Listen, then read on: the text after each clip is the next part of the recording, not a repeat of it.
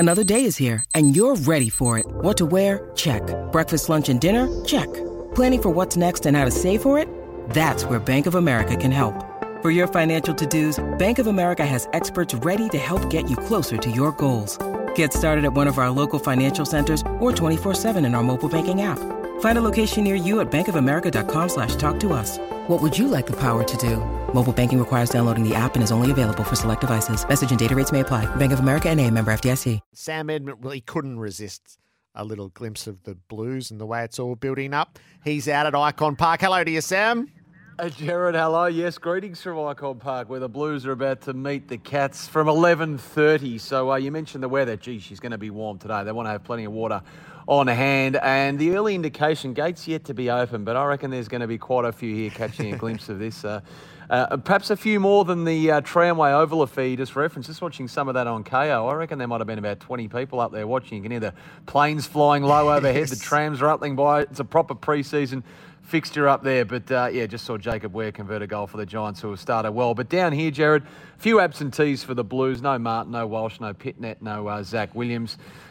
Just watching a couple of the guys who aren't involved as well, having a run around on Icon Park at the moment. The Cats just about at full strength, save for Gary Rowan. So hopefully a good watch from 11:30. What's kicking around the traps, Sam?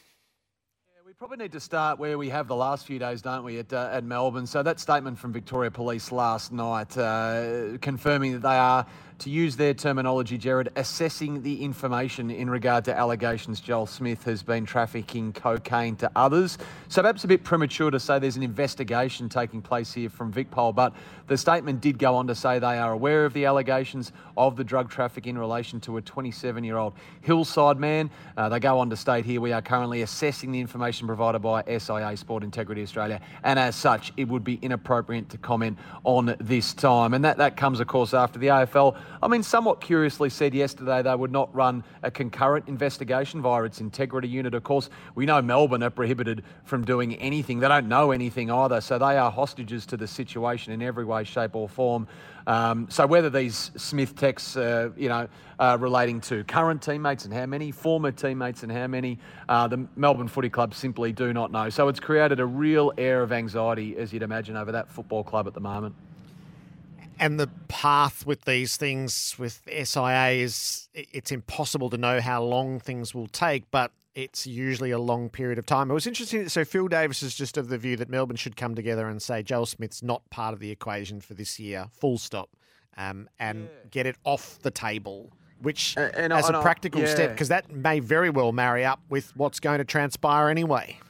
And the threat of distraction, which I know we throw around a lot on our side of the boundary line, Jared, but to get that from a former captain, the threat of distraction is absolutely real from the top down. So to have a captain like Max Gawn, who, as we touched on yesterday, is unfortunately for him, has had to make a habit of getting up and facing these press conferences and facing these questions. And not even an Auskick centre was immune from that. Auskick launch was immune from that yesterday.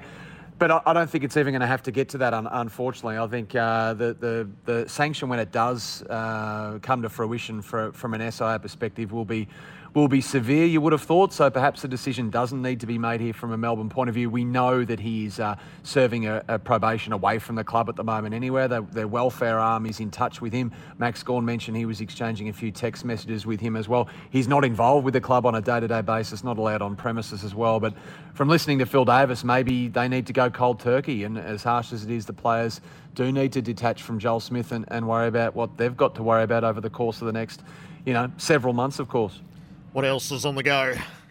A bit of movement in the list management space. One to keep an eye on. The list managers are getting recruited. The recruiters are getting recruited, Jared. So, as always, a ripple effect with this sort of stuff. Richmond's national recruiting manager, Matt Clark, who's been in the game for nigh on 3 decades now, appears highly likely, I think you would say, to take that vacant list manager role at West Coast, which, boy, is a big, big job. Rowan O'Brien, who'd been in the chair there for so long, stepping down late last year. So the Eagles have been on the hunt for some time. It looks as though Matthew Clark is going to be their man, given Blair Hartley there in the list management chair is going absolutely nowhere as Richmond's list boss. So this would be a big promotion for Matt Clark. Safe to say, though, he has helped put that list together that achieved 3 premierships in 17, 19 and 20. And then Richmond will need to fill the void as well. So the curious restructure at St Kilda that saw Chris Toche let go in December just prior to Christmas. He is definitely a person person of interest at Punt Road. So a bit of shuffling, but I guess with the recruiters, Jared, at the moment, the list managers who this is their living, well, they're being shuffled around a bit at the moment as well. Yeah,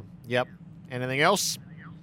No, keep an eye on, obviously, that game up at Tramway Oval here. Really looking forward to this game today. And then we've got the Q clash of sorts, February style, happening a little bit later on up there in Brisbane at just after 5 o'clock. So I'll be in touch in the final hour, Jared, should anything eventuate here or across the competition. Yeah, so I think we are respectfully on standby for some pretty sobering news. So we'll talk again in the next hour, Sam. Thanks for your time.